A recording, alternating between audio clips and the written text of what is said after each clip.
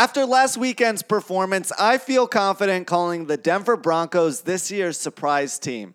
Did we overreact after the Green Bay Packers struggled in Week 1? How much longer can Carson Wentz go with the number of injuries he's suffered? I'll shine the spotlight on all of that and more next on Stern Spotlight.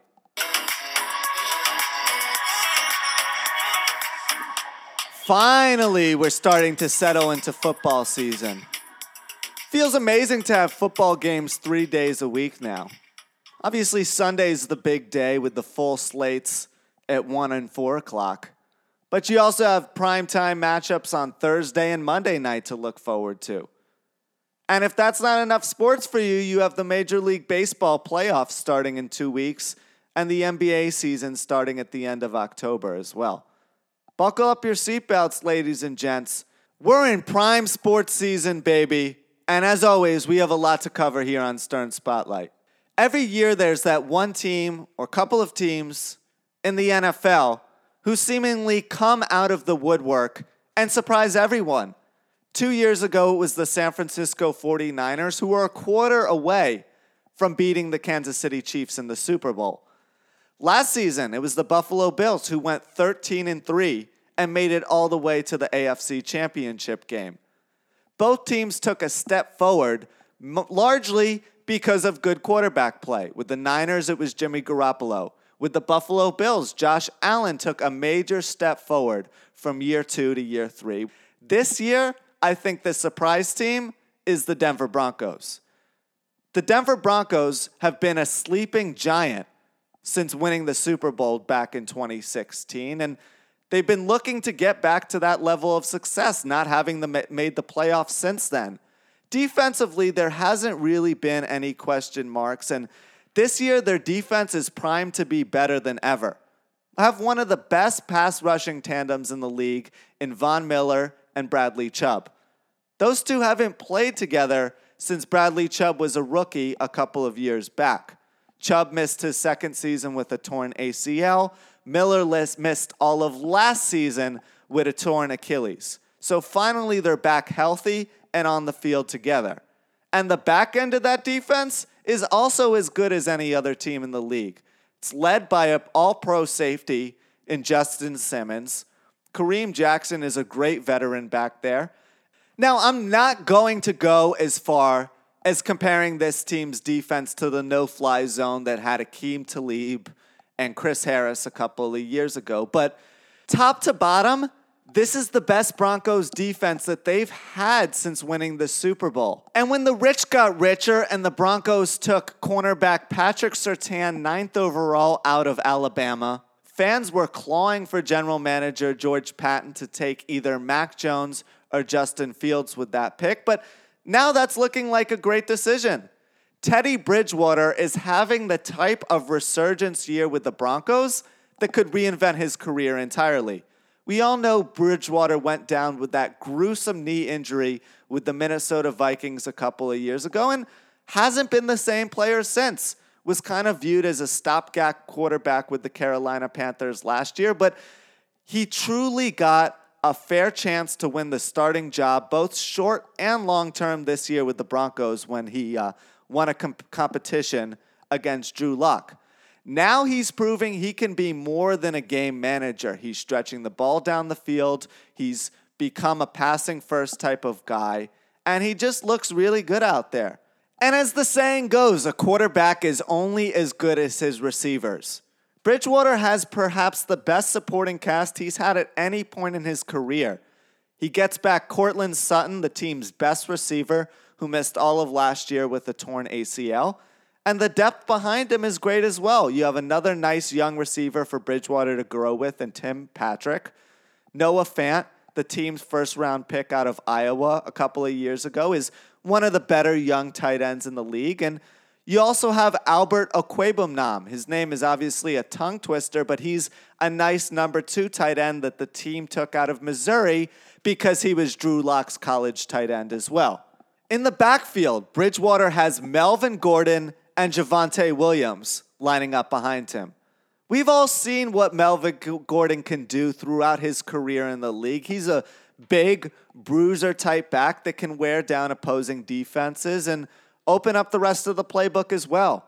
Javonte Williams, to this point, looks like he's a similar type of back, and more importantly, someone Bridgewater can grow with as the season progresses. The offensive line in Denver is also really good, as you have left tackle Garrett Bowles anchoring that unit, so really Bridgewater has all of the tools he needs to succeed.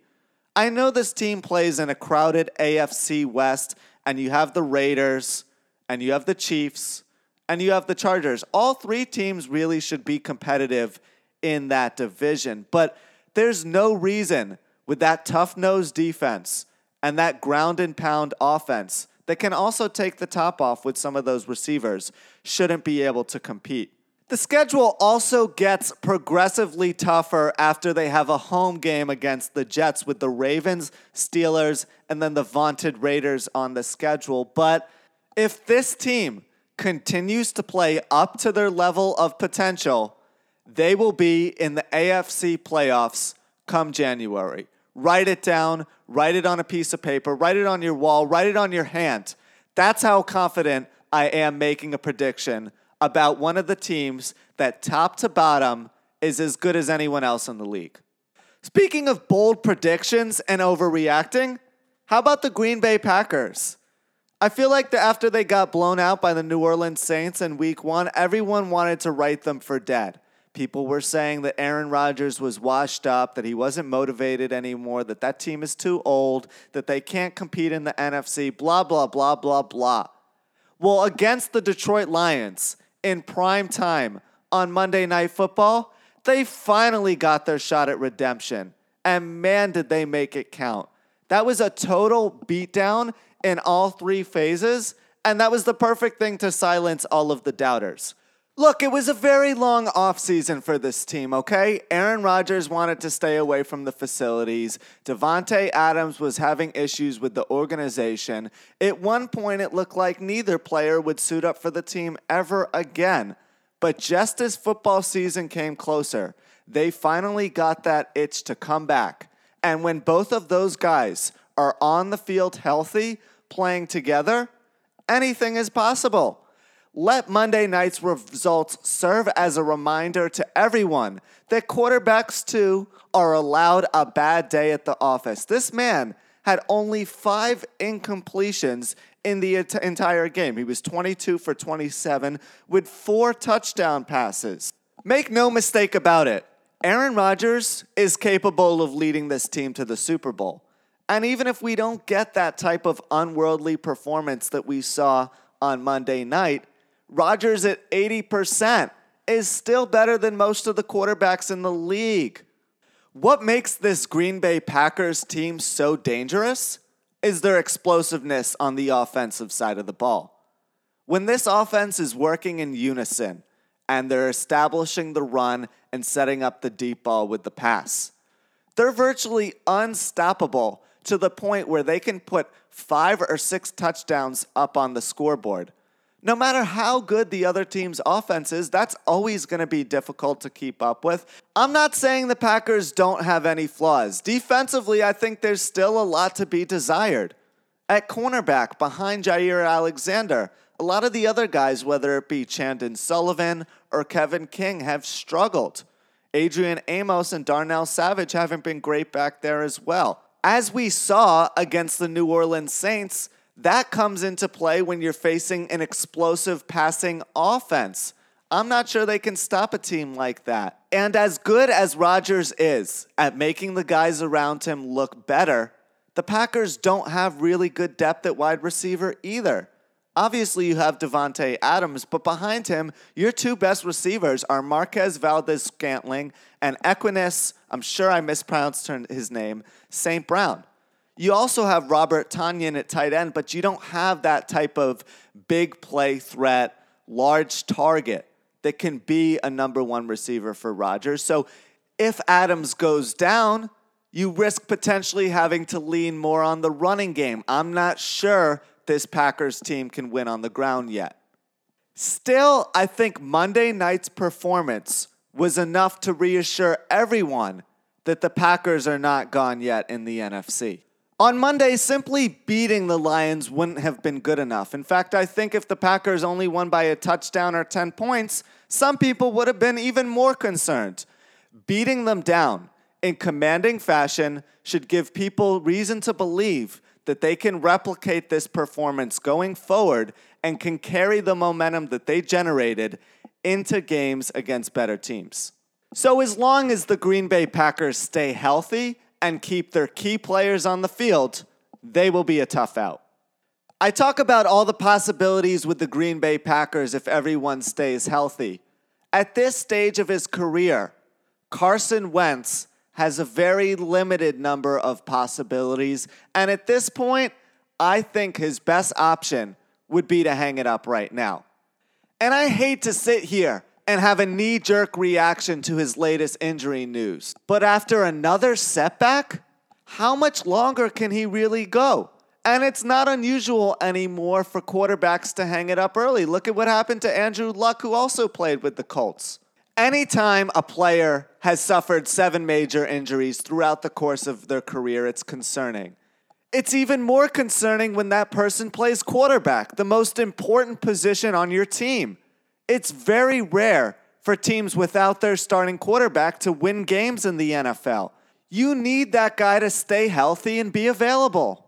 And all 7 injuries have been to different parts of his body. You can't just isolate one joint and try to rehab that or find a way not to injure that body part. He's impossible to protect out here.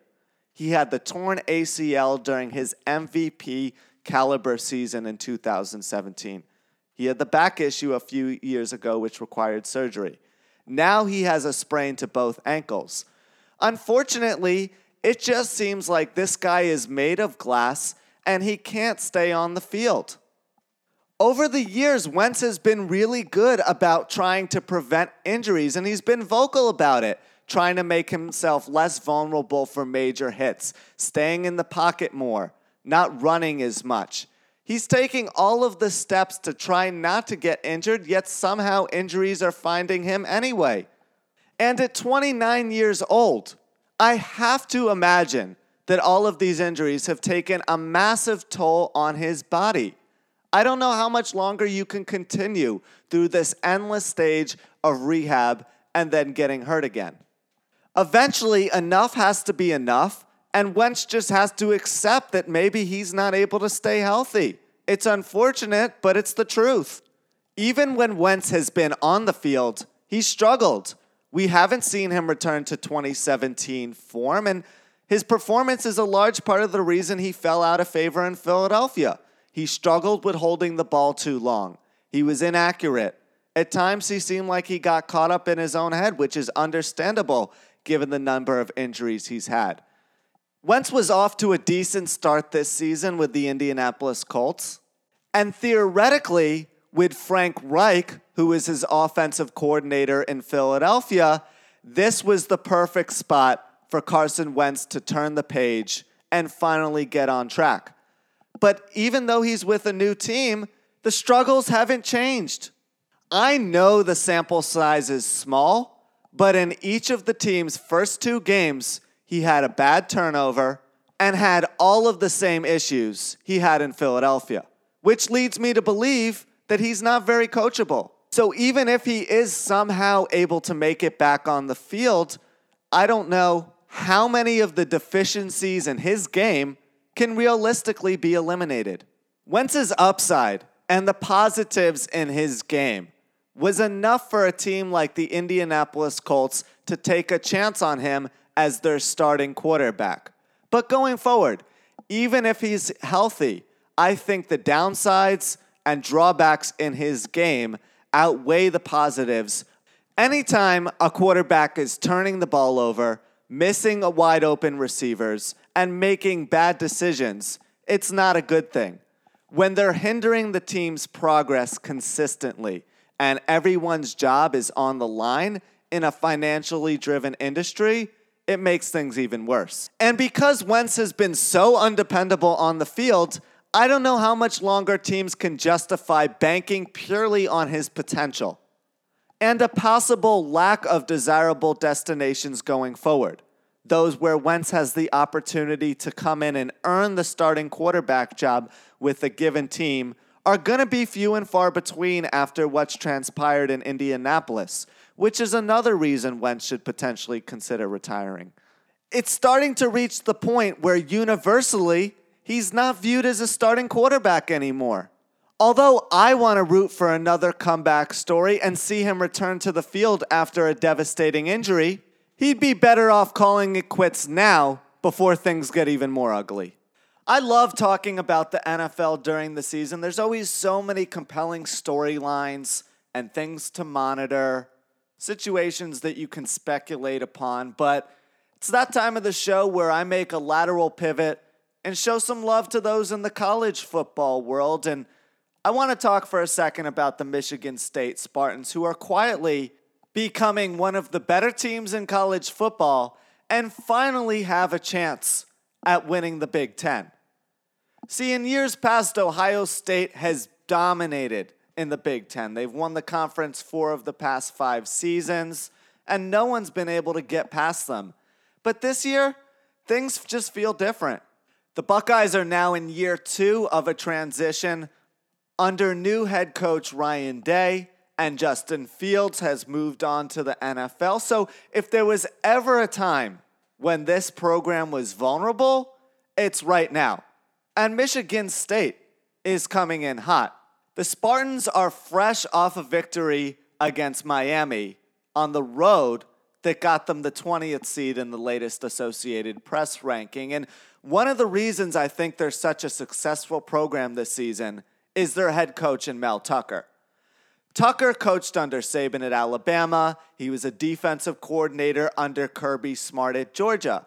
The University of Colorado went and hired him, and after he went 5-7 in one season there, Michigan State came out with a dump truck full of cash and doubled his salary. Well, now he's showing why they were so eager and anxious to pay him that amount of money. The team looks really good. The veteran experience on the roster is finally showing. And more importantly, this program is proving that they can challenge for a top spot in the Big Ten East. That's not something we saw consistently under Mark D'Antonio. But I think in this situation, the changing of the guard from a more uptight type of older guy to a younger, innovative, energetic head coach was beneficial for this program. It felt like they had gotten kind of stale. And as we've seen with Saban at Alabama, Dabo Swinney at Clemson, Lincoln Riley at Oklahoma, anytime you have a big-time head coach in the game of college football, regardless of who your opponent is, you have a chance to win on that day. And I think Tucker's ability to get that team up, disciplined, physical, motivated, and ready to go on game day, in large part, is what's giving them an edge right now. And that offense has been humming along like a well-oiled machine. They're averaging just under 40 points a game, and that's not against bad opponents either.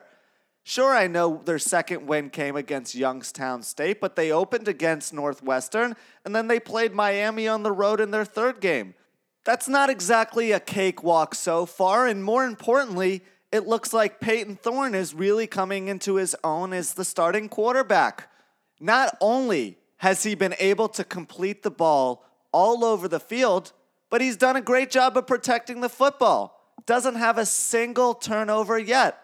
In Michigan State's season-opening loss to Rutgers a year ago, they turned the ball over 7 times. Ball security goes a long way, folks, and they also have a great trio of receivers to throw the ball to.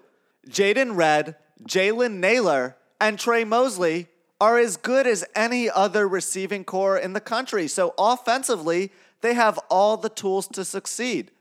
And when you look at their schedule, I know they still have to play Ohio State and Penn State towards the end of the season. You circle those games at the beginning of the year because you know they're going to be tough dogfights.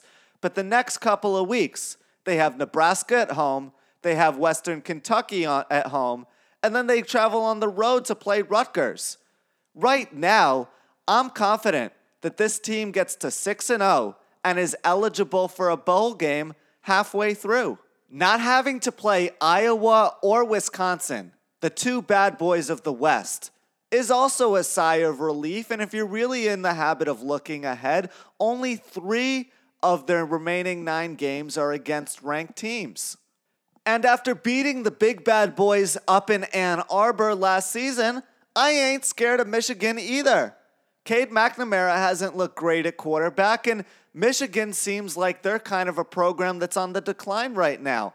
Jim Harbaugh's had issues there for years.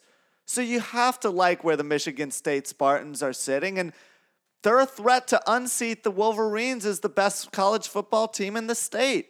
Although they're in my spotlight already, all Michigan State needs to get back into the national spotlight is another win against a ranked Big Ten team, and they will get there.